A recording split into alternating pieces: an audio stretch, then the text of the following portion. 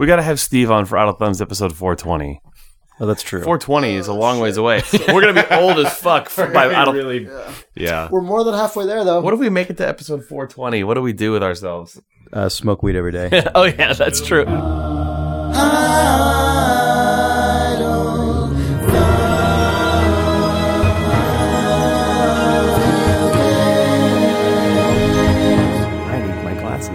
It's April 27th, 2016. This is Idle Thumbs 260. I'm Chris Remo. I'm Nick Brecken. I'm Jake Rodkin. Hey, folks. Jake's talking to Siri. Just serious. Over there. Also, a Siri's here. And I'm Siri. It's good Siri That's voice, what my Nick. Siri sounds like. Oh, no. I'm on a podcast now. Yeah. How's it going? Pretty good. Play that Hitman? I did. You were very enthusiastic about the new Hitman level. Yeah. Were you not? No, I am. I'm just. What's wrong with you? I'm observing your. Do excitement. these has a naming convention emerged yet, or is this just that new Hitman? I think they're just named after the city. Yeah. This is set in an Italian city called Sapienza. Yeah. I think. Okay. Yeah. Which is basically a resort town that is the home of a huge compound owned by this like rich weirdo who's also like a biochemistry genius, and you have to assassinate him. Mm-hmm. So that last part is less of a surprising factor. Behold a life. Yeah. Behold the works of this man, this amazing thing. Kill him. He's a bit of a nutcase. So Yeah. He's creating a crazy virus that's like bad. Yep. It's good that it's justified. Yep, exactly. It's good that he's In doing the complex tapestry, the complex moral universe. Yeah.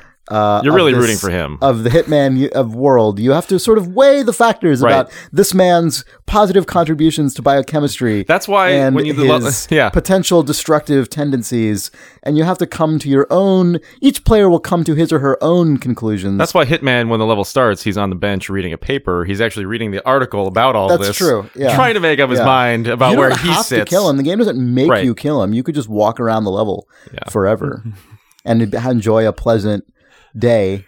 You can just tweet about unending day.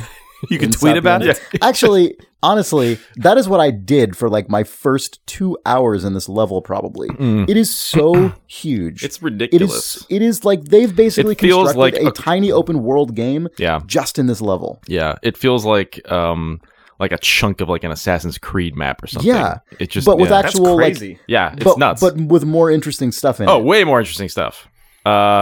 First thing I noticed is that you can just walk into basically go into stores now. Just stores in like apartment buildings that in any other game would be locked off to you. You can just go into them. I mean, there are still lots of locked off doors in this, but there's a huge amount of interior built out. It's crazy. And there are stores that are closed that you can lockpick into and find stuff. And in some of those, there's like optional mission objectives you find. And I'm like, I wouldn't have found this place if I wasn't just walking around for like a half an hour. Yeah. And waited until no one could see me, and then broke in, and it's this tiny little storefront, and I found like a story item. What the hell? So the scope of this level sounds like it maybe justifies the user-created mission system more. Probably, yeah. Given so I haven't used it on this level. Given how totally huge that sounds, it seems like you could just make up a different Hitman inside of this. God, did you go into the church yet? No. Oh, the church is so good. You're going to love the church. That's the thing I was hoping you were going to... I almost tweeted about it. I was like, no, I'm going to let Chris find the church. No, I didn't The church is the best. Oh, man. There's going to be some, like, contract in the name of the rose, just inspired contract or something, because there's, like... You can dress up as, like, a church... like an assistant, kind of, assistant to the priest or whatever. And I walked in, and I was like, this is a crazy church. Like, this is, like... This just really like textural, like Italian church. And I accidentally like drew my gun in the middle of it. Oh, no. And then there were just like church like bodyguards. So then I just punched the priest in the face. But the thing that's really exciting is that there's a confession booth, which I have to assume is one of the challenges. There must be a way to get that guy, the sad chemical bioagent guy, to go into that booth and confess his sins, and then you can kill him in the booth. There's got to be a way, but it's so far from the actual thing. I have no idea how you actually make that happen. Right. But there's got to be a way. There has to be. There's no reason why that booth is there. Yeah. If there's not a classic through the screen assassination, there has to be. It could be the lady as well. It could be the lady. Yeah. This level's nuts. I don't really even know what to make of it. I haven't even found the stupid bio lab. Like I haven't either, but I've played 3 hours of this thing, and I don't even know how to find the actual objective. Do you use the map? Yeah. Because the objectives are on the map. Yeah, I know. That's the crazy thing. I still haven't found it. It's like underneath that compound. Oh, so you know where it is, like... I know where it is. You just don't know how to reach it. Exactly. Yeah, I haven't reached it either. I've killed both of the people. Yeah, me too. I've started this level 3 times now for different reasons in each case. I had to start again.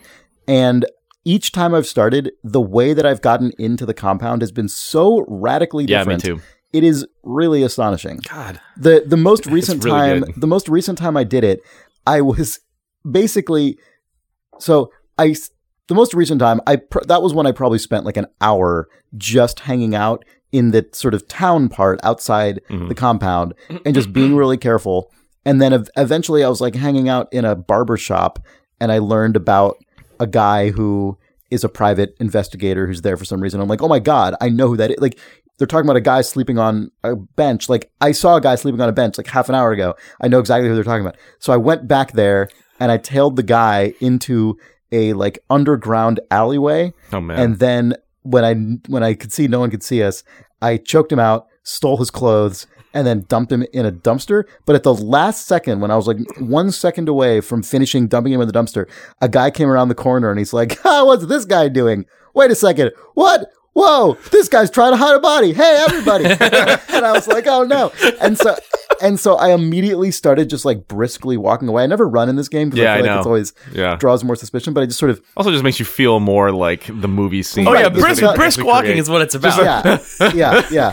And so I'm blending. Yeah. And we were isolated enough that it took a while for other people to get there. And by the time they figured it, I don't know, but I was gone, right? I mean, seconds later.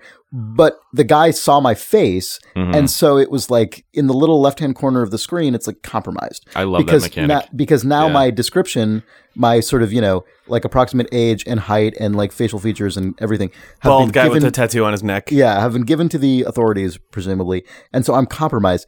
I thought what that meant was that I was compromised in the given clothing that I was wearing. So if I changed clothes, I think that might have actually. I think when you do change clothes, not this time. I think maybe somebody saw you do that then. But yeah, anyway, no, they did not. They did not. And so I've now changed clothes in this game. I've now killed the other guy also, and changed clothes probably like 12 times by now, and I'm still compromised. So I'm just compromised in this level. So there's just a photo of your face coming out of fax machines everywhere as your assassin? I guess so. Yeah. It's really weird. Somebody probably found that body. I think the compromise doesn't end the level in terms of like people knowing your face. So I think like probably what happened is like you were like rapidly changing clothes to the point where like people were just constantly like I've found that even when I kill the like main like targets, sometimes when I dispose of them, people still find them in like weird spots. Like I assume like, oh, if I kick this guy off a ledge, everything's gonna be fine. But then there's like a little walkway like at the very bottom of that like cliff, and someone just finds him like 3 seconds later. Have you done the delivery man? The flowers? Yeah. Yeah, well, I tried. I dressed up as him and I took his flowers. Yeah. But I couldn't figure out where to go or who to talk to. So. Oh man, so you just walk right in through the front door. And they wanted to pat me down. Yeah, well, you just dump a gun or, just throw your gun down or whatever. Oh, I didn't want to get rid of my guns. So okay, well. That way was great because that was the first time I played the game. Yeah. And what I actually did was just like follow another employee in through a side door, just right behind her, like through a keycard door. I just like slipped in while the door was still open, and I felt super pro. So here's the really super pro moment that I have with that, which is that so like the thing you're supposed to do is get the flowers from the delivery guy, go through the front door, and then there's a butler, and he says like, oh, just follow me, and we're gonna place these on the guy's like, I don't know who he's grieving over. I forget. It's like his mom or something. It's his mom. Yeah. Okay, so. He's like, oh, we'll go place them on the grave. So you go place the flowers on the grave, and then the guy comes and sees the flowers, and then like breaks down, and then you kill him in front of his in front of the grave of his dead mother. Anyway, that's what you're supposed to do. Actually, when I did that, it was hilarious because I killed him and then tried to push him off the cliff, but like the animation didn't fully play, so my guy just like like just nudged him with his foot and then cut away. And then I turned back and he had never like fallen off the cliff. So he was just still laying there like on the edge of the cliff. And I was like, what am I supposed to, there's no physics system at this point. Like there's no way to like push him off. I was like shooting everything, trying to like knock him off the cliff and nothing worked. And then a guy just came and saw him and he was like, what's going on here? I was like, thanks, stupid thing. Anyway, so the thing you're supposed to do is that. The thing I did though, is I didn't want to lose my gun. So I was like, okay, there's got to be a way to not lose your gun. So that lady that you followed in, she has a brother who's living on the third story. Like half an hour in that guy's apartment last night just hanging out. It's so good. Yeah. So like, yeah, he's like a schlubby kind of lazy brother she got him a job. And it's his first day at work and he doesn't want to like get out of bed. Of course, the reason you find out that he doesn't want to go to... He's playing the last Hitman game on his computer. Did you notice that? No. Yeah. He's like, oh man, 5 more minutes. I'm coming to work. It's cool. Thanks for the job anyway. See you later. And then like, if you go up into his apartment, he's just got Hitman Absolution on his computer. Oh my God. And why wasn't it Hitman Go on his iPad? I know, it really should have been. But so, why wasn't he playing your Hitman game and watching himself be killed on his own screen? What the? Super hot. So the thing you're supposed to do is just ring the doorbell and then he comes out and then you follow him in. But I was like, oh, I've got these flowers. I'm a delivery man. I'll just see if I can like deliver the flowers to this guy. So I pulled the flowers out. He's like, oh, I think you got the wrong apartment. This probably isn't for me. I'm a sad person that never gets flowers. It's good that he responds to it. Yeah. I was like, oh, okay, cool. So then I went in and because his apartment has a ledge that you can actually like if you go out his window, there's a way to just amble across his rooftop and then grab the ledge of the other building that you're supposed to get into. And so I basically snuck in as the delivery man with my gun. Did you kill and that the flowers? No, I just You're kind of like, oh, sorry, the delivery is for this guy across the alley. Can I just go through your window and just jump across? It's fine. I know you're a sad guy who doesn't usually get flowers. They're not for you. They're not for you. I just need your balcony. I would never give you flowers, but I would like to use your balcony so I can give these flowers to a more deserving Hitman, person. nice. I need to use your balcony. So yeah, you can just get in there with your gun as the delivery man and then still place the flowers and do everything else normally. That's cool. Yeah, it's really, really good. Yeah, this level is just insane. I just feel like, I feel like this entirely justifies the episodic thing for me because I actually ended up playing the first episode a ton. Like I unlocked all of the challenges eventually, which I didn't think I was going to do. But I only did it because of the way that this game is being released, right? Like I was like, I feel like playing Hitman. Okay, there's nothing else to play other than the challenges of this thing. I guess I'll figure out how this works. Oh, I like how this works. It's really fun and interesting and like makes you explore all of the things that they put in this crazy level. I'm really glad they did that. Also, I'm glad that this level appears to be just, like at least a month's worth of like screwing around. And oh yeah, it's crazy. This is kind of a spoiler, but not really. Did you play that guy's stupid, sad tape? I found it. I have the tape. Okay. So when I go back in, I'll play it. You gotta play that tape. Yeah, I did find the tape. I found the VCR first. Yeah, you gotta do it. So I'll do that. But anyway, yeah, it's crazy. This level is huge. It's definitely one of the like all-time great hit video game levels. Maybe it's an amazing... that's the thing I was thinking. I was like, man, this is the promise of, this isn't really one city block, but this feels like kind of, in terms of Hitman, this feels like, oh yeah, this is exactly the level that you want a Hitman, map to be built out to.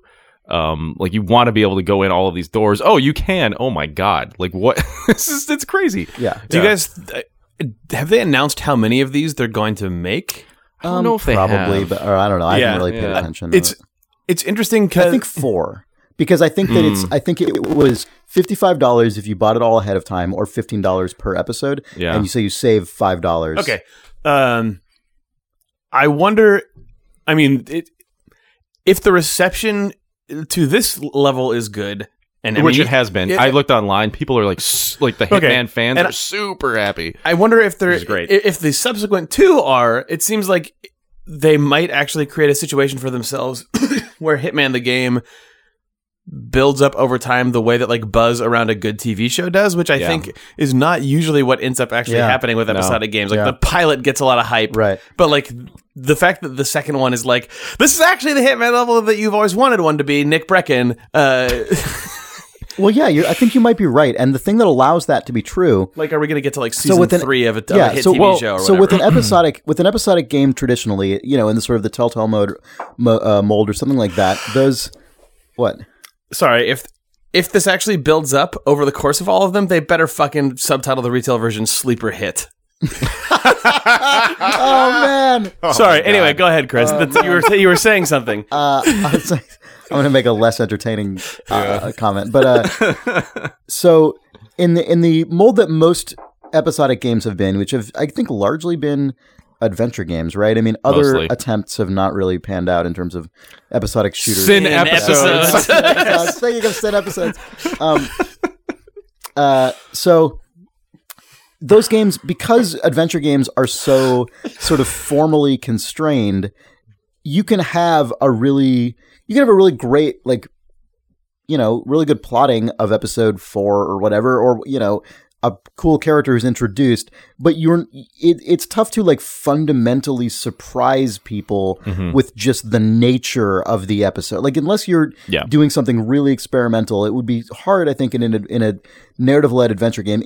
For just what video games are and how you play them and how you like interact with them, I think it would be very difficult to be like, oh my god, totally flips the script in episode 4 of this thing. It's like, but with a Hitman level, the whole thing is just these like interlocking systems and overlapping weird tiny stories. And so they don't really, it's not like it's like, oh, you'll never believe the plot twist in the second episode of Hitman. Like, no, it doesn't matter. But like, they just sort of scaled up their ambition of the I guess, scale of the whole thing. And that makes its complexity even greater. And so the amount that they increased all that stuff is like, there's a multiplier on its effectiveness, right? Because if you have 3 things that can happen, or let's say like half a dozen things that can happen in Hitman level versus 3 things, that more than doubles the way that those things all talk to each other. And so the effect is like huge, even though I'm sure the QA impact is also huge. Oh, what were you going to say, Nick? No, Jake, go. I forget what I was going to say. Oh, okay.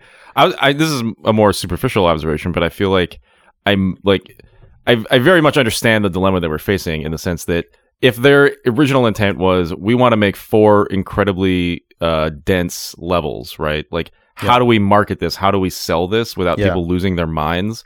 I feel like it probably would have been actually worse if they'd released them all at once. Because really, at that point, you just look at kind of the bullet points and go, oh, there are only 4 levels? Ugh. Like, oh, this is 4 levels for $60. This is a bad game. This is stupid.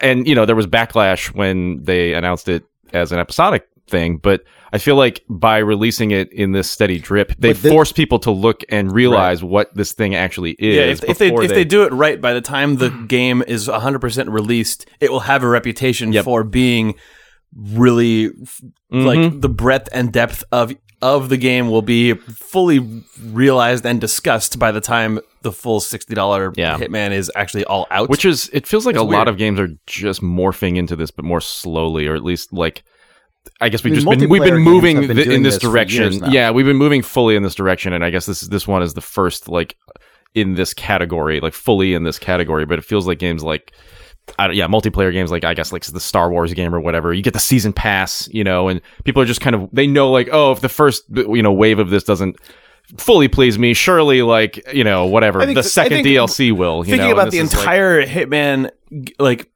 the season pass in single player games has meant you still get the $60 game, and then you also get 3 narrative DLCs. And this seems like it's backing that idea up to just fuck it. We're starting with the DLC. The entire game is the season pass model, which probably goes hand in hand with the open access or the early access model. Blah blah blah blah blah. It's interesting to see, though. I mean, this game is a good fit for it because of what you said earlier, Nick, about and what people wrote in when we last talked about Hitman, about the fact that each of these chunks has enough stuff in it that you can loop through it a bunch of times. I mean, like, BioShock Infinite DLC was, I think, one of the only season passes that I really have engaged with, but that was like, you're gonna get 20 more minutes, right, and then another and then 90 minutes, and you did it Whereas this feels like that's not the point at all. I mean, because it's Hitman, but you never know until they actually make it. Well, and also when you actually, I mean, it was really hard to actually penetrate the facade of this thing. As we pointed out the first week we talked about this game, the menus are difficult to navigate, and you just don't really understand. It is still annoying. But when you do that, you realize like, oh, they are actually updating this thing on a weekly basis as well. Like it's not just the monthly. Like what sort of stuff's been going in? Just add like escalation missions and like different more challenges, basically more challenges, but also they're patching the game constantly, which is, I think they patched in like a couple new weapons and things like that. I mean they're doing things on a weekly basis. I think there are like weird, just passive challenges that change day by day, because I knocked out a guy and took his costume yesterday, and it was just some random guy, and it was like costume of the day, and so I assume that just means that like on any given day there's like one character where if you that's like the sort of tiny little daily challenge where it's like dress up as that person today. That's really cool. I like the first time that I ever encountered that was the mutations in Left 4 Dead, the weekly Left 4 Dead thing, because I don't play any of the console shooters, which I'm sure have that shit up the wazoo, but it's cool to see that in a Hitman game, because why not? You got all the moving parts there. Might as well just do it if you've built every other piece of infrastructure you could ever want in a video game. Mm-hmm. That's good. Yeah, the first mission had this, I don't know if you ever found this, it had this vampire magician costume. Did you ever find this thing? Yeah. It's just hidden in like the very, very top of the level, like in an attic, in just like a storage box. And if you put it on, just like, I think basically it just makes you like suspicious to everybody. Because they're just like, what is this? Like a vampire magician? Like what? This isn't right. Like, no, there's nowhere where you can go where a vampire magician looks like a normal guy walking down the street. That's really good, though, because and then there are like 10 different challenges associated with that. Yeah, I'm sure if you do things with dressed as a vampire magician, like, you are truly the Hitman. No one would have thought. And they put it like behind like the most elite guards, so even just getting it is hard. But then when you put it on, they're like two like really like guys with like assault rifles that you have to get past as like a guy in the most like absurd like masquerade ball costume. It's really, really good. They just are into that, because there's one of those in. I know. Yeah, and I don't know. I'm sure that's like, probably also like the same thing where you've got to sneak in and like just like we've hidden an impossibly hard mode in the game. Dress as this guy. Well, I want to see someone's then kill someone in a confessional. Someone's like crazy 100%, not 100%, but like someone's flawless like full vampire magician ghost run YouTube videos of vampire magician and the one from the new level. Yeah. I tried doing it. It's really hard. I think I pulled off one kill with it. But then, there's so many NPCs in these levels. It's actually like it's so, I mean, that's the other thing. I feel like just looking at Hitman the series and looking at like Blood Money, which is the thing everybody compares this game to, they couldn't even like just technologically speaking, they couldn't have done like the sort of like mission structure that they're doing in these games, because they just couldn't support the scenarios just based on the number of NPCs that are walking around that this game does. Like that whole compromised mechanic really only works because if you walk outside and there are like 20 guys there, you're just, if there were 2 guys there, you could probably just wait until their heads turn. You know what I mean? But like this really is just what you wanted Blood Money to be. And I hope people are buying it. I hope it's doing really well financially, because it seems like the fans are happy, but I don't know what that means. I don't know what that means either. Speaking of number of NPCs, so the first time I played this level, I kind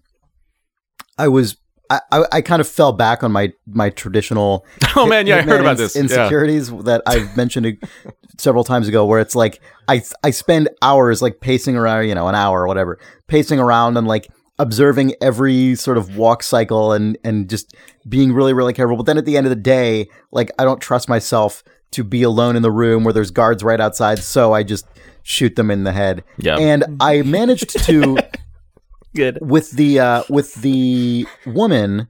I managed to get an amazingly. This was like my favorite.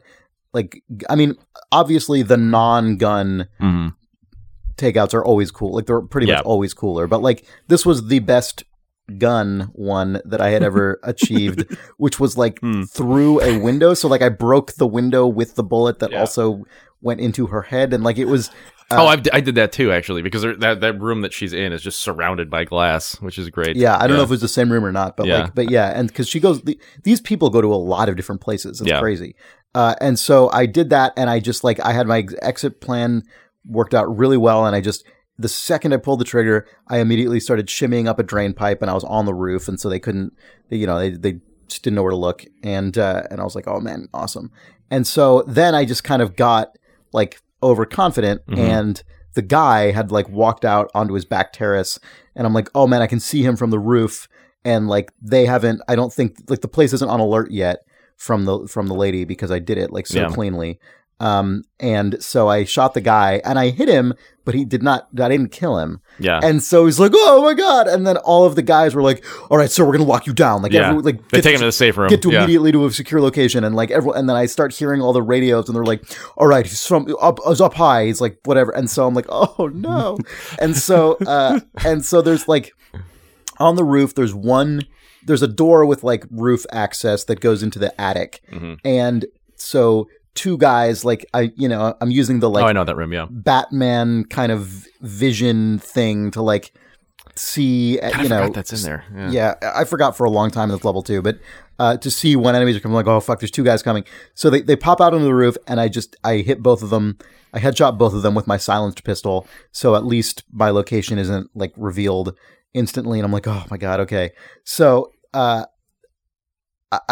just sort of, I'm killing time because I'm not sure what to do, and I'm not sure if, how active the place still is.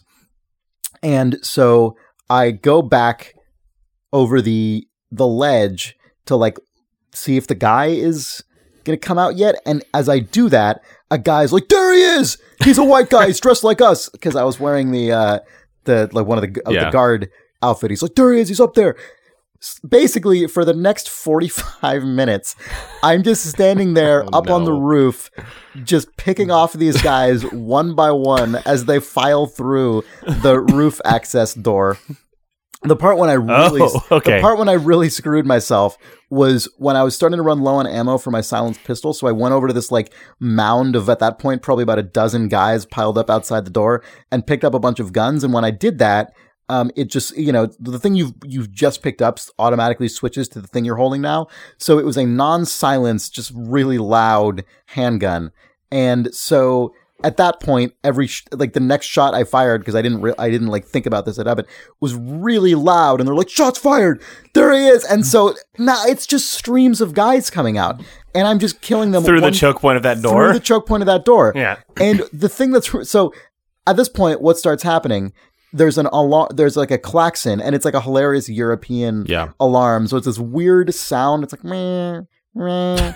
And it sort of sounds like an isolated stem from a club track, or the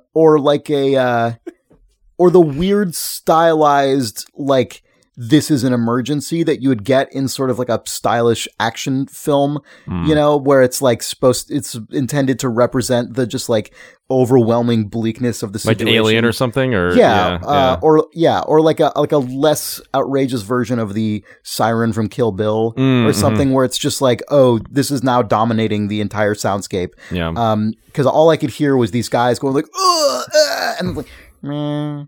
And I'm like, oh no.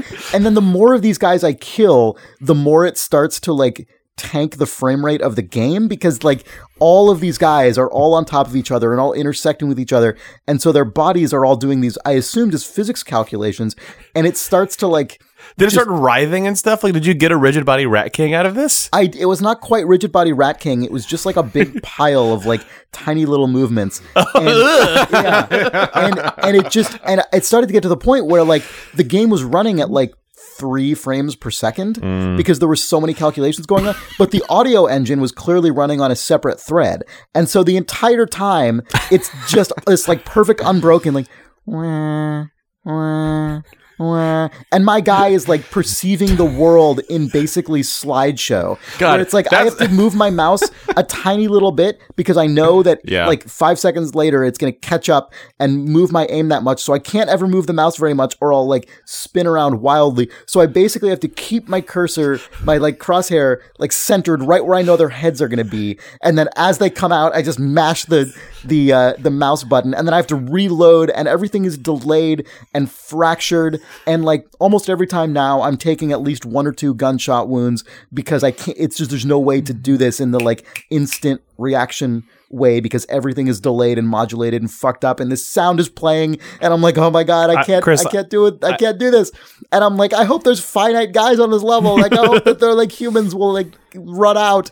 And then eventually like just amidst this pile of enemies and guns and like blaring siren, eventually like 3 guys just come out and there's no way in this like my terrible destroyed world that I can actually react in real time and they kill me and I die. Man, it was horrible. I've got a couple questions for you. Yeah. How many cores does your CPU have? I don't know. Do you have like SLI video cards? Like, I don't know. What? You must have fewer than that. It seems like, your PC doesn't sound very performant to me. I don't know, Jake. I don't know. Yeah. Seems like you should be able to handle at least like 70 physics bodies on any modern gaming PC worth its muster. I got to 47 corpses. Yeah, that's what I was. Yeah. Did you actually? An achievement for? No, I mean, I probably did. I don't know. I can't. There's no way to count. 1 corpse per core. Well done, 47. That's when he wakes up in a cold sweat. Call me 47. Because I had a cool dream last night. I killed 47 guys. Sure, you did. Strobe. 47. That's when he wakes up into the like Ubisoft beta testing room, and it pans out, and you see he's just one guy in a sea. He wakes up and he's the sad guy. It just zooms out, and you're just that guy. And then flower delivery. Then he wakes up again.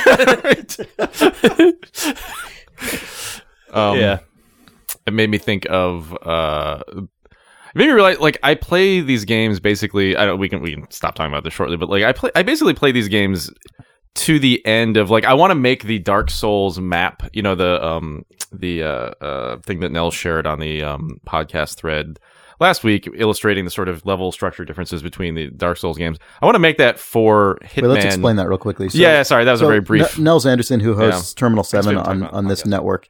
I will probably talk about Dark Souls too after the break, but he posted a very contentious and like, people, Dark Souls fans reacted with like varying degrees of agreement with this, some with high disagreement, but whatever.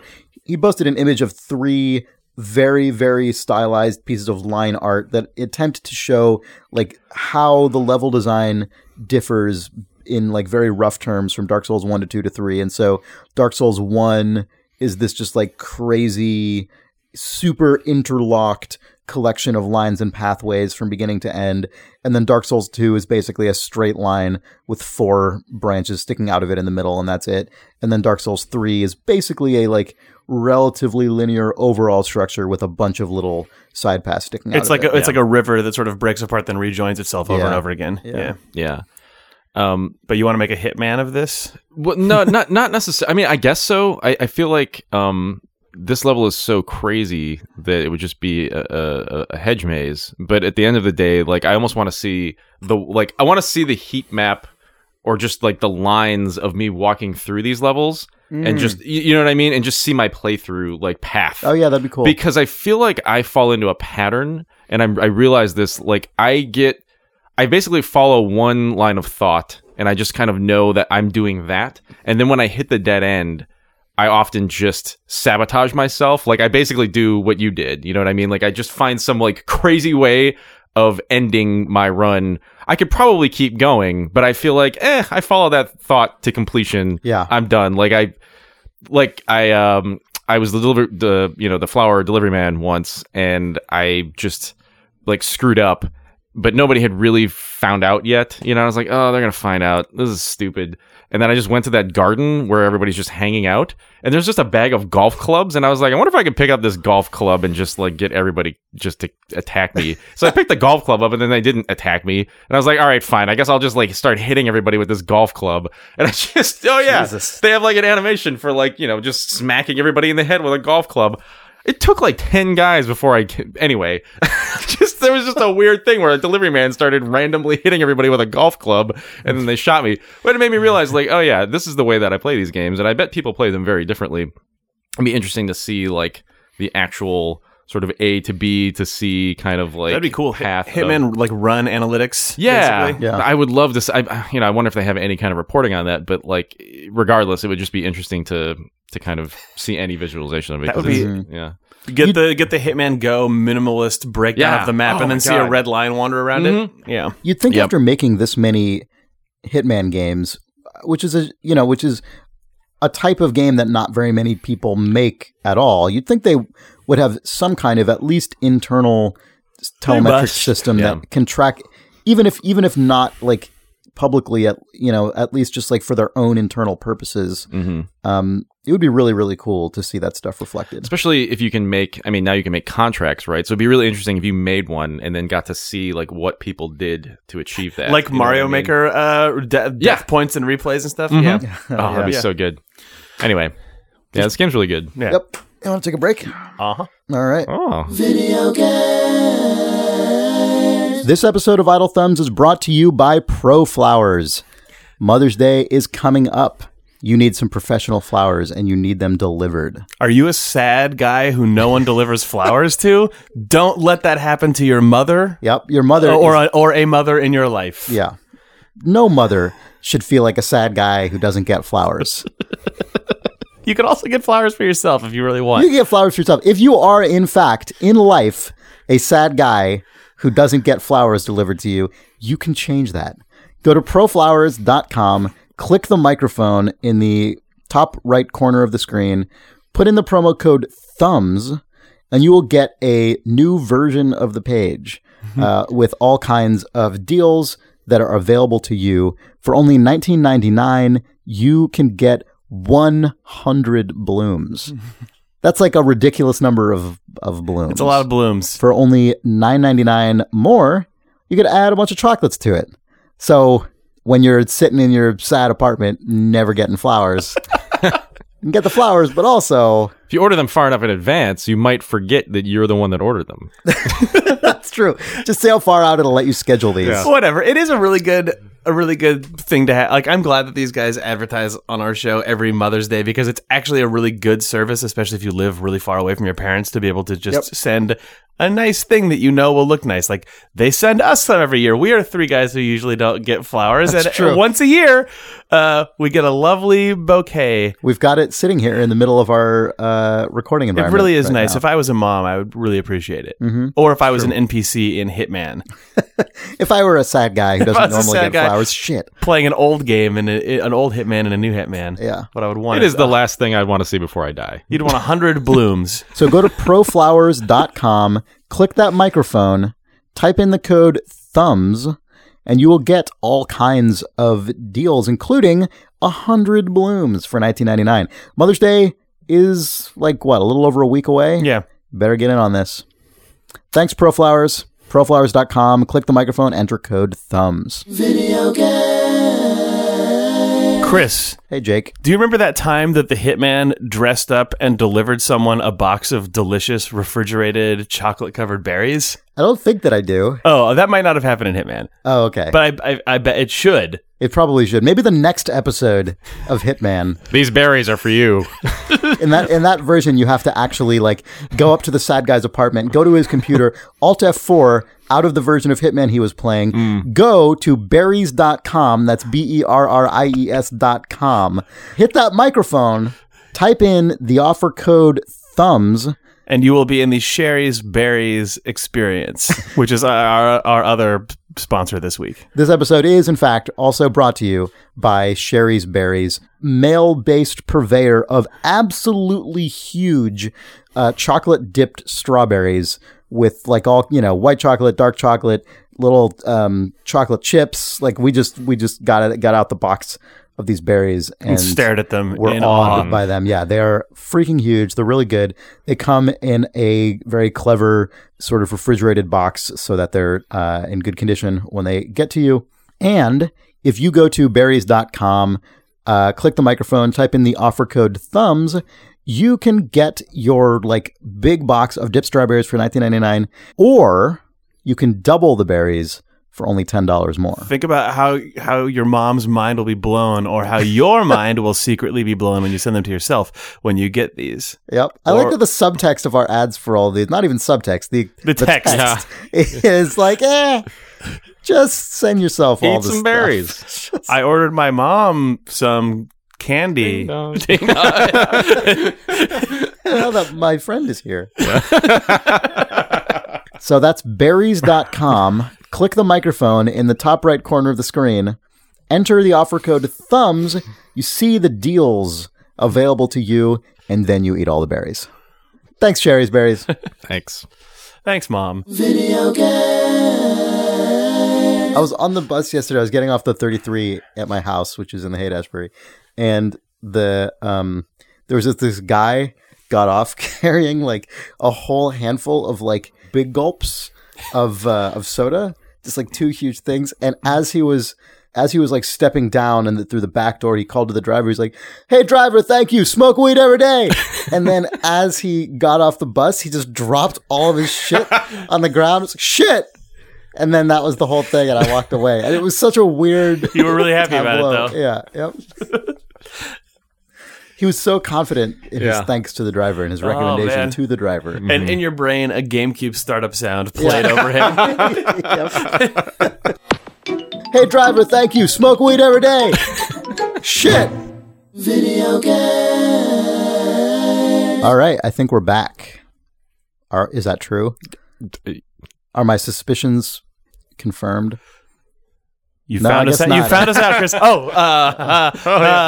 Hey. Oh, hey. Hi. Hey there. Nothing going on here.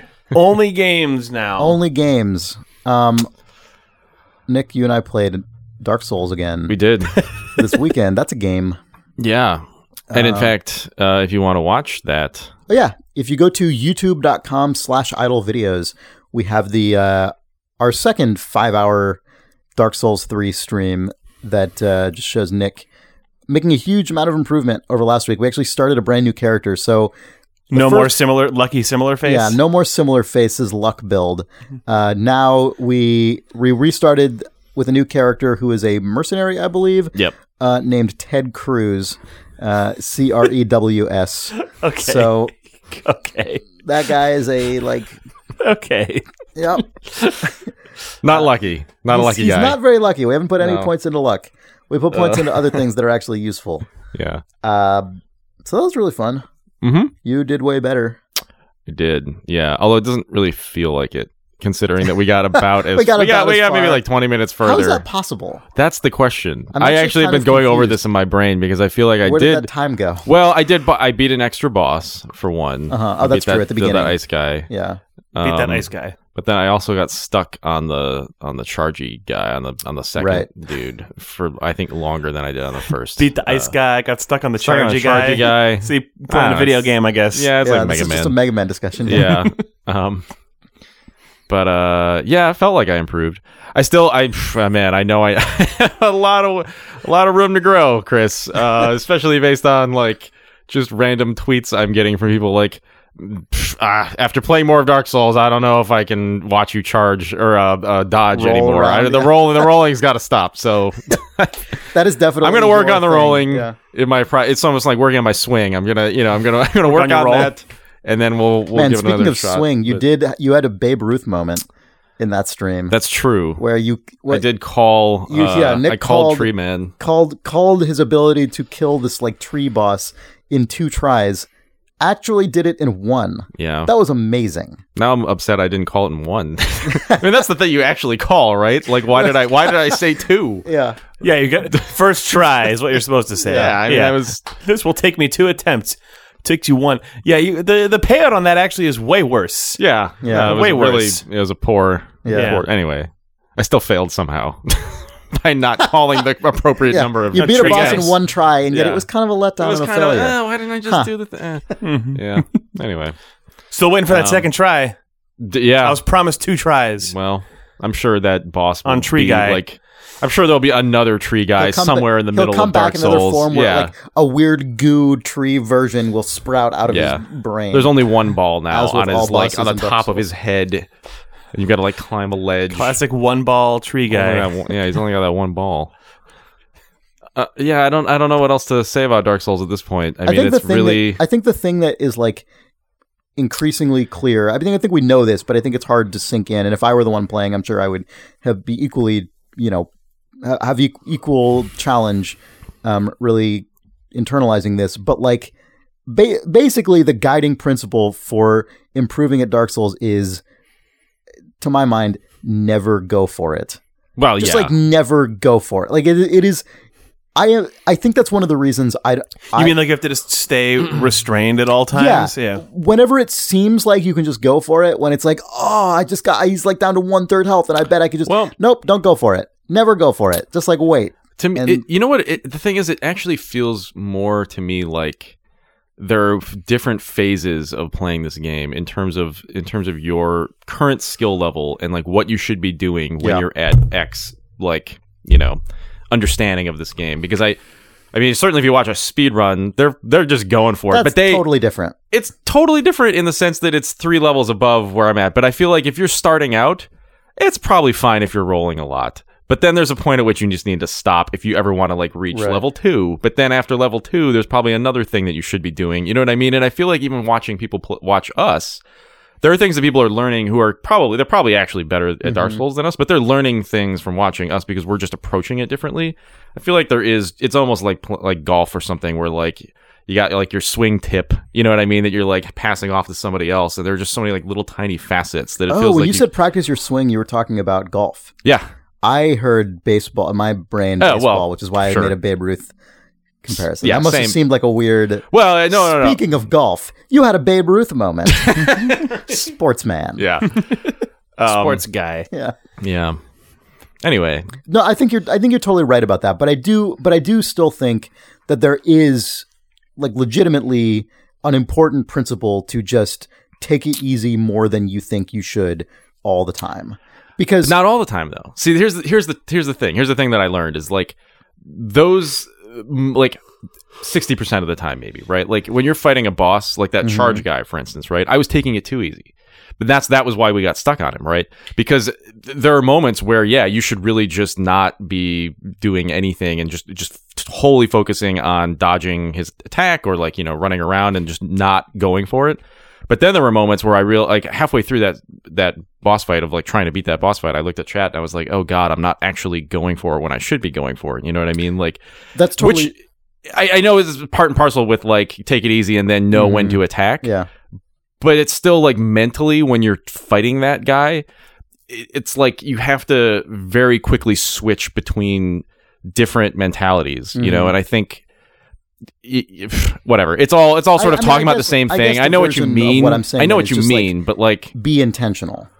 Is right. Like more important because it's so easy to just become fully intimidated by what they're doing and just literally never attack. You know what I mean? Because you're so focused on. Right, but that's also like not being intentional. Is like being governed by that like restraint. Because the reason I say this is because there are a lot of games, and there tend to be the ones that I take to when it comes to reflex stuff, where you really can just like dive in and it's all instinct. And like this game has instinct to it, but you have to actually like develop it and mold it in the correct way. Otherwise, it's not going to do very much for you.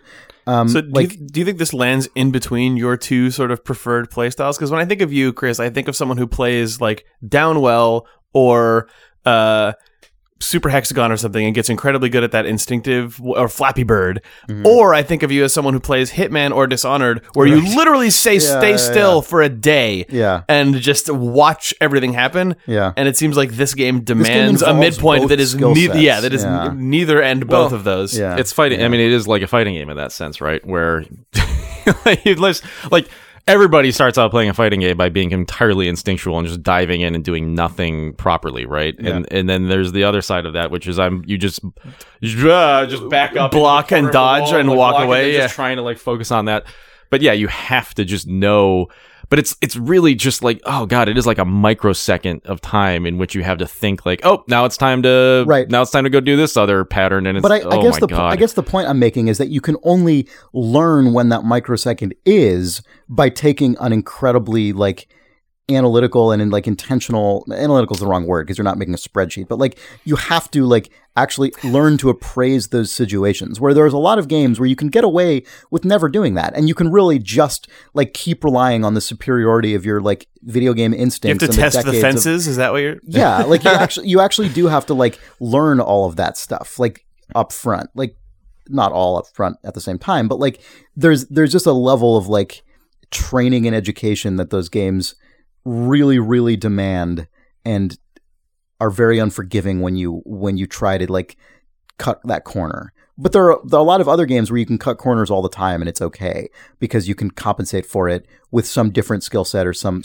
other method. Mm-hmm. And I'm sure there are like Dark Souls savants who can like, I mean, I'm sure such people exist, but I think for most people, generally speaking, you really do have to learn those games in an intentional way that most games just don't actually hold you to. I think the other thing I would say though is that, and I guess this is why I'm slightly kind of not taking offense, Chris, but just sort of slightly rebounding on that. Is there is certainly a level of like randomness to what is occurring on screen with any given situation, you know? And I think that's the element that it's very difficult to be entirely intentional simply because the enemies aren't always, even when you know what they're going to do, they don't always do that, you know, simply because of like level geometry or just like even their patterns are sometimes randomized to I mean, you know probably what he's going to do, but then he might just like, I don't know, there might be like a 3-second delay that you weren't expecting, and then you're just your whole thought pattern is just upended, and now you've got to switch into something else. At that point, it feels actually more like playing a live fighting game than it does something that you can actually sort of digest and fully, you know, understand like how exactly you're supposed to behave in any given situation. Because it, like, for instance, that one enemy that we've hit, I have no idea what to call these things when we play this game. Names, so just a bendy guy, fast dude. I don't know, but like, you know, the one guy that started to behave, he's right outside of the Firelink Shrine for people who know where that is, but he's sort of off the side of that cliff, and I never found him in the first stream. We found him in this stream. And I just immediately was like, oh my God, he's behaving just like a human. You know, like, I don't know. Oh my God. Yeah. And I just imagine that that's because whatever, his fighting algorithm is just more randomized, right? Like, it's just much more unpredictable. Or there could be just a more intricate pattern that takes more observation to like discern. There's certainly a level of randomness though in the patterns. But the randomness is probably which of these things do they do? Like the randomness probably isn't actually constructing the actions. I'm guessing. Anyway. Well, I mean, yeah, yes and no, but yeah, it's still really fucking hard. I'm sure it's really hard. I'm not disputing that. Yeah. Anyway, so we're going to do another of these streams this Sunday, right? Do we have it? Yeah. Have you put that in the thread? Mm-hmm. Is there a time on it? I put 2. Okay, so 2 p.m. Pacific time this coming Sunday, which is what, May 1st? Yep. Let me just make sure that that's actually true. It is true. Okay. So Sunday, May 1st, 2 p.m. Pacific on twitch.tv/idlethumbs. Dark Souls 3. Mm-hmm, with more tiki drinks. We've made 6 different cocktails so far. So probably 3 more this time. Jake, you offered to make cocktails. I don't know if that's still I might show up and make some cocktails. All right, cool. Yeah, you either have to bring the stuff you need or let me know ahead of time so I know if I have it stocked already. I'll bring a bag of crap. Okay. I'm going to bring chocolate chip cookies. Are you going to make them? Yeah. Nice. Are you going to make them on the stream? No.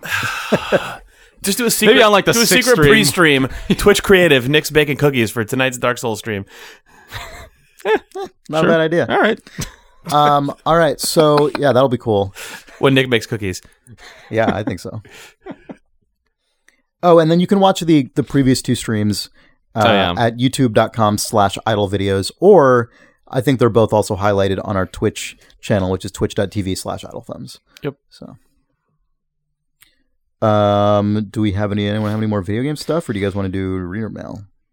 Let's do some mail. Let's read mail. Okay. Yeah. Sounds good to me. Let's see here. Okay, so Nels Anderson writes... Ugh. Hi, Nels. Wait, did we already read this email? Possibly. No. Yeah, if it's about the level thing, yeah. Yeah, it is. Okay. Oh. Sorry, Nels. God, I don't Nels. care what you say. I do, which is why I read your email last week. Yeah. Isaac Davis says, "Hey, Thumbs. Hearing Chris talk about his dwindling Dark Souls skills reminded me of an experience I recently had with a Facebook basketball game. In the Facebook Messenger app, there was this basketball free throw minigame for March Madness, in which you would swipe up to throw balls towards the hoop from varying angles. My friends would consistently score 20 or more points, while I topped out around 7. When one friend showed me her technique in person, I saw that she would basically draw a slow line from the ball to the net, which would register as a perfectly accurate swipe. Because of my existing assumptions about action game controls, I was rushing my throws and making things more difficult on myself. Have there ever been unconventional control schemes or game systems that you couldn't figure out, perhaps because you had too much existing knowledge obstructing your perception? Thanks for reading and keep on casting. Isaac, NYC." That example is really good because you assume that the flick is somehow going to determine the physics velocity. impulse. Yeah, but it's like, just draw the fucking line into the hoop. Like, oh.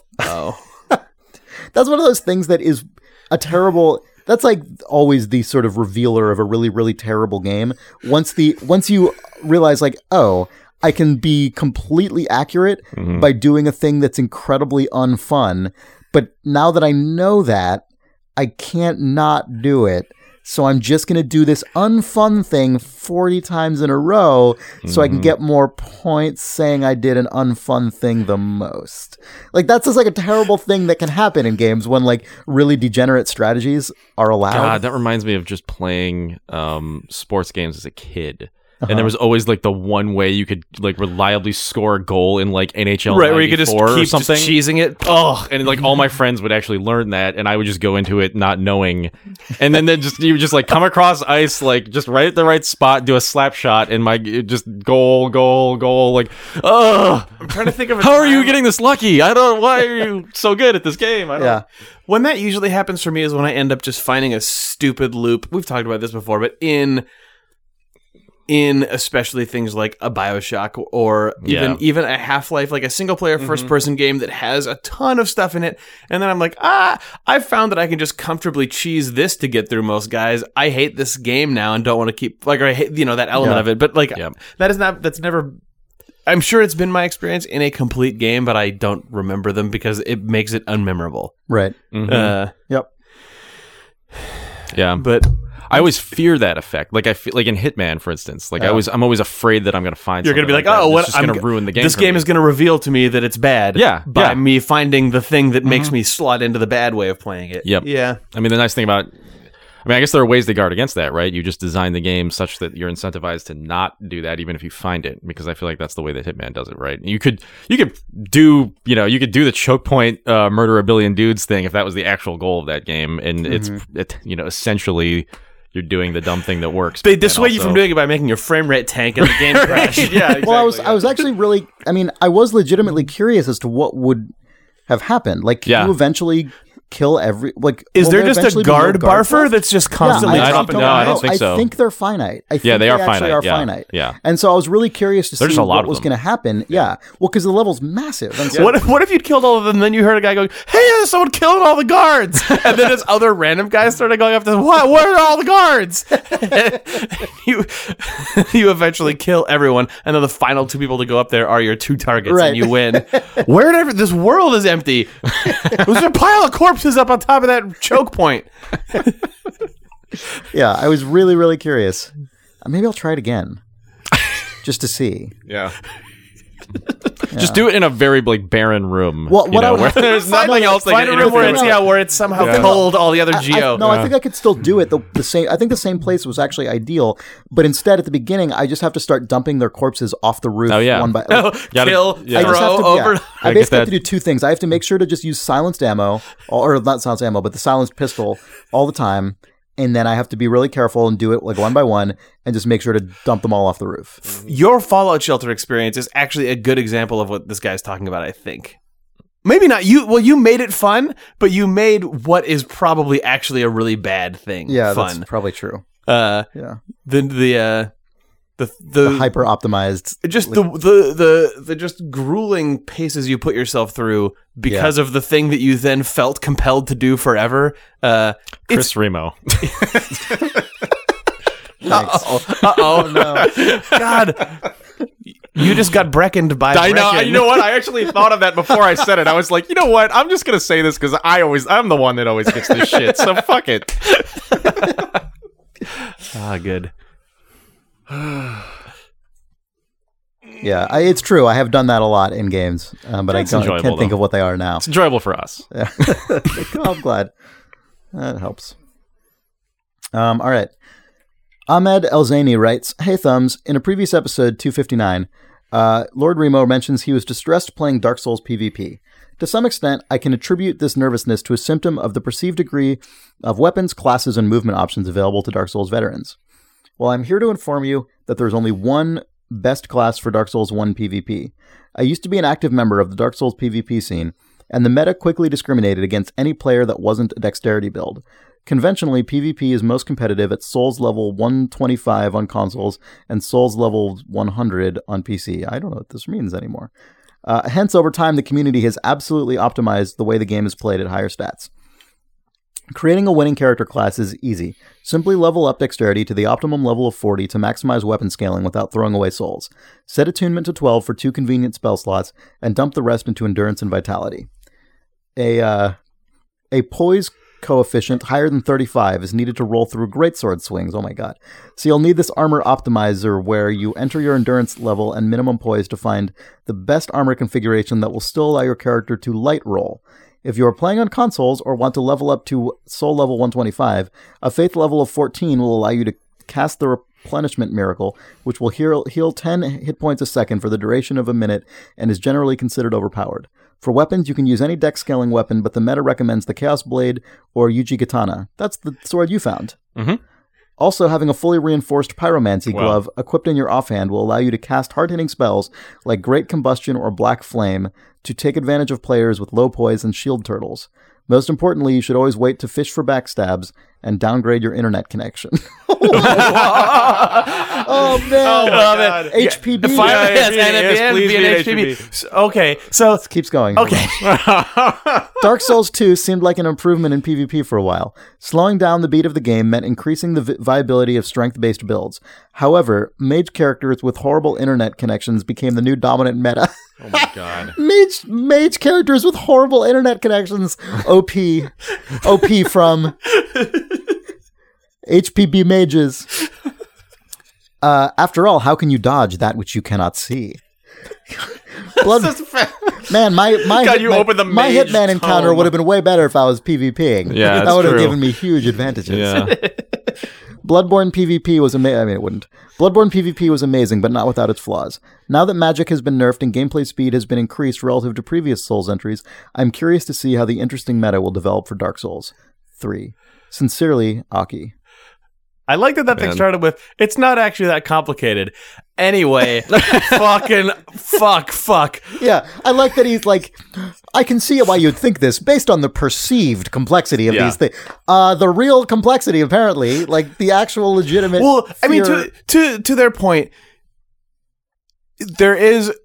it's not complicated in that you literally do those things and then you have a peered character you go to other a calculator multiplayers. Where you type your shit in and it says this is what your stats should be. Yeah.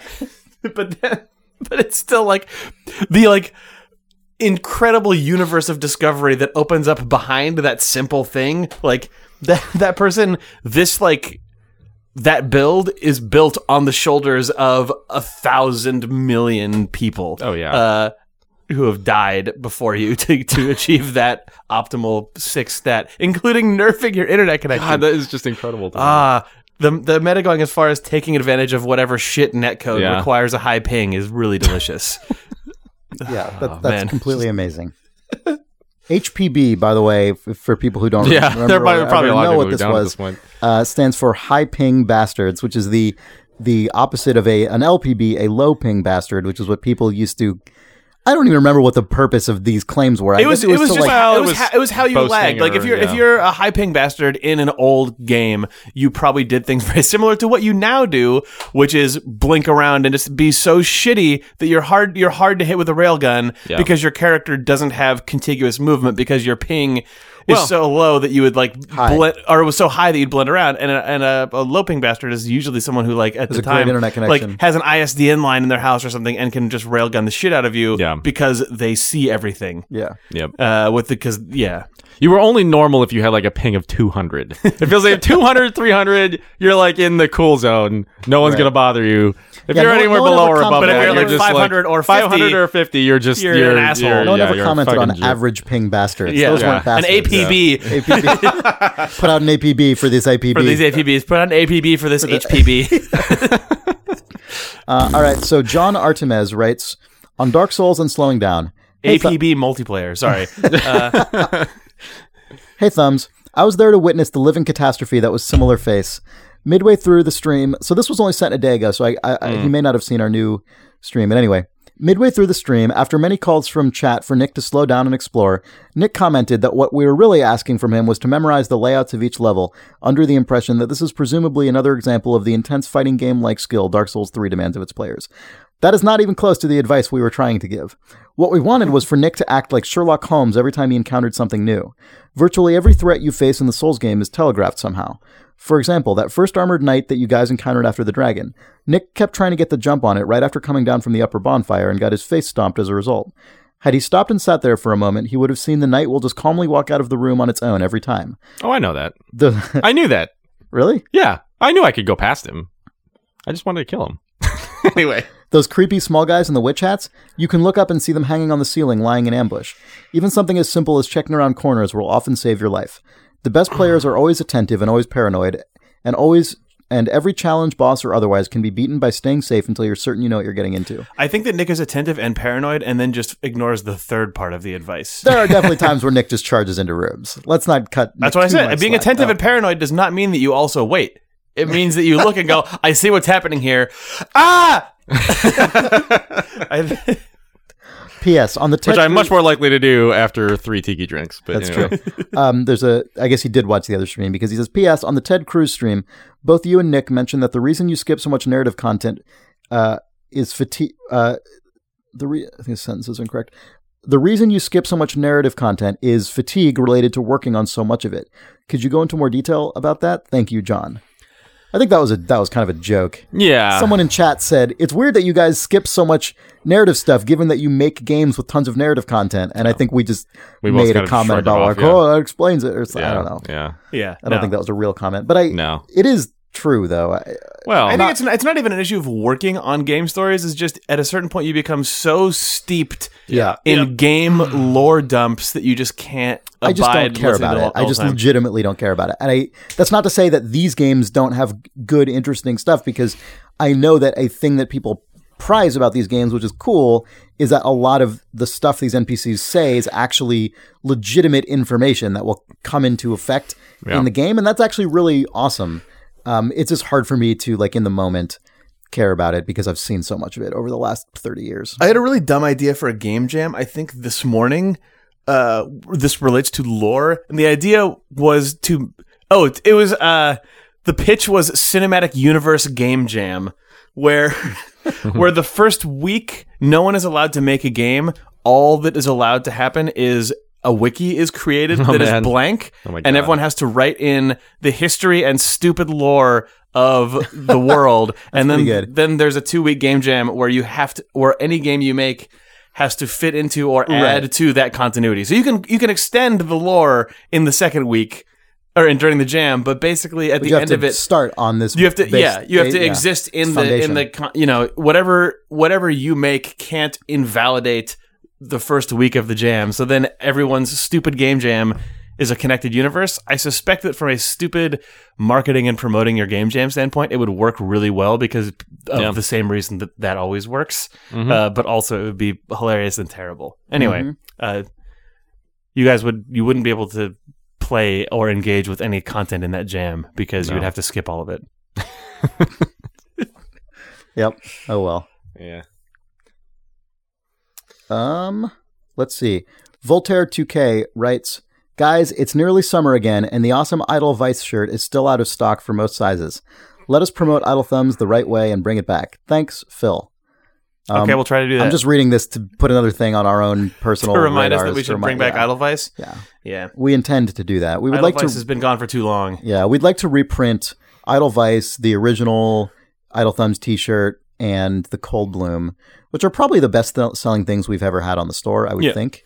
So we would like to reprint all those things. We should do that very soon. All right, so Matthew M. Roberts writes, The Dark Souls Loop.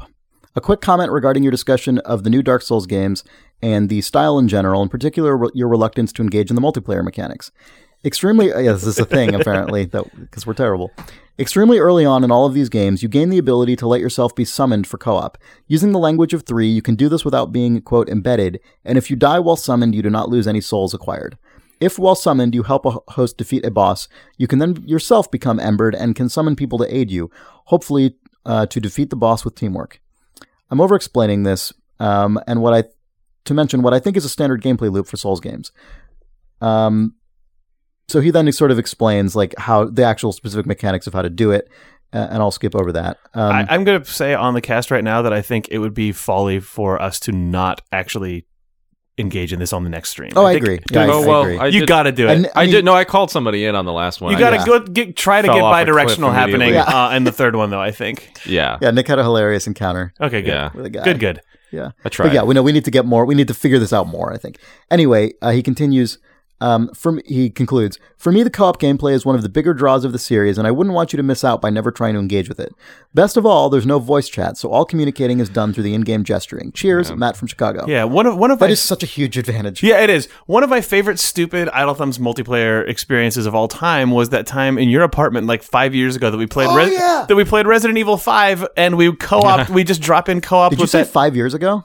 It was 8. It was like 8 years ago. It was 8 years ago. It was like 2008. Oh, it was like 7 years ago. 7 or 8, yeah. Yeah, the RE5. God, that was like 7 or 8 years ago. That was... The experience of that crazy guy with the refrigerator full of bullets on his back still like sticks out to me as one of the... like. Yeah. That's actually when people...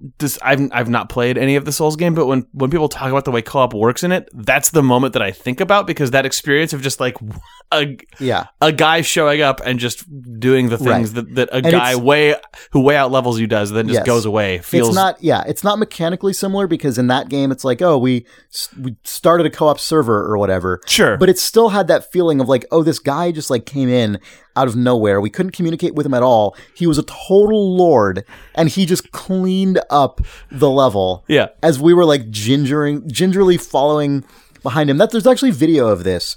If you search for, I'm sure if you search for Idle Thumbs Resident Evil 5 Warhammer, I'm pretty sure that you will actually find this video with our like podcast commentary overlaid on top of it. Okay. Yeah, so it's there. Resident Evil 5 PC, Idle Thumbs, and Warhammer. It's on YouTube. September 19th, 2009. Yep. So we're coming up on 7 years. Yep. Past this. That was a good moment. Nick, were you there for that? I don't think I was. Yeah. You were on the podcast at the time, but you may not have been in the room. I can't remember. I wasn't there for the recording, I don't think. Anyway. That moment is no longer notable in the history of weird multiplayer encounters, but it stuck out for me personally. Yeah. Yeah. I guess that was sort of early enough in the history of co-op multiplayer, right? And it was just that style of co-op. It was just also pre-streaming. That's true also. Yeah. It was pre-Twitch or like on the cusp. Yeah. Mm-hmm. Yeah, when did Twitch start? I can't even remember. Don't know. God, not as long ago as you'd think. Well, I mean, Justin TV, I guess, started. Yeah. I don't know when, but yeah. Justin TV started actually not too long after YouTube got bought by Google, I remember. Because there was a whole episode of the Startup Podcast, or 2 episodes of the Startup Podcast recently where they've been following various companies, and they did a whole thing about Justin TV and Twitch. It was really interesting history. Anyway, it sounds like we're basically wrapped up this podcast. Yep. So again, don't forget, we are streaming part 3 of Dark Souls 3 with Nick. I guess part 2 of the Ted Cruz series. That will be on Sunday, May 1st at 2 p.m. Pacific time at twitch.tv/Idle Thumbs. Jake may or may not be there as well. Oh, I'll be there. All right, Jake will be there. I will be there. Nick will be playing the game and drinking. I won't be there. I'll be inside my own mind, trying to fight off my own personal demons. Yep, and collect their alcohol souls. And video games. Yeah. All right. Good. Well, thanks for joining us. If you would like to send us email, you can do so by sending your email to questions@idlethumbs.net. We are on Twitter @idlethumbs. We're on Facebook at facebook.com/idlethumbs. We have a whole slew of podcasts up on our website at idlethumbs.net. If you go to idlethumbs.net/shows, they're all listed there. We got Idle Weekend. We have Playscape LA. We have Designer Notes, the Idle Book Club, Terminal 7, 3 Moves Ahead. It's a really good lineup of shows about all different game-related things and a book club.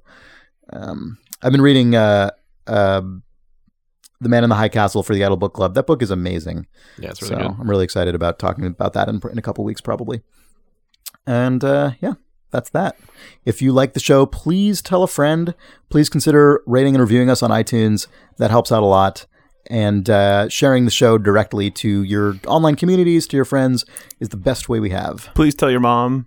That you love her. Send her some flowers. Yeah, and when you send her your flowers and chocolates, make sure that in the little card note that they let you write, make sure to say, please go to idlethumbs.net to browse.